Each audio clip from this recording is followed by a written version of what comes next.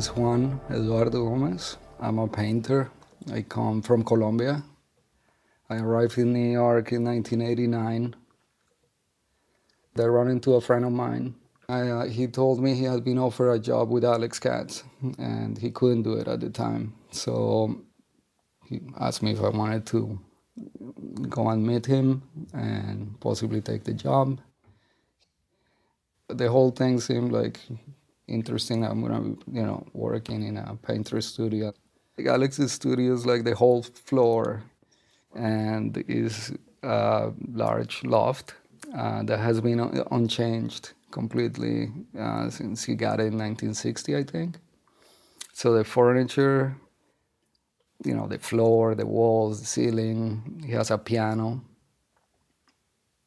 But as I started working, I realized, well, he lives here.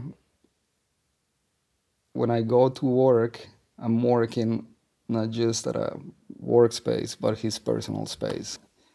With time, I understood it is very important that he has his personal space where he paints, because the way he approaches making a painting is like he's looking at what is near him. So you kind of recognize the same house in Maine, the same loft in SoHo, his wife throughout the whole, body of work, and his family, and the people that came in and out of his life. Everything has a closeness, arm distance closeness to where he lives, where he chose to live.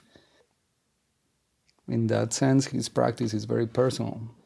He's grounding in like making your life important and whomever is next to you important, and engaging with the context that you're in, because that's where you land. Then he grounds himself in one place and exploits as much as possible what is there for him to work with. He's been a mentor to me in that way. His approach to being engaged with your context and the people around you and making work personal.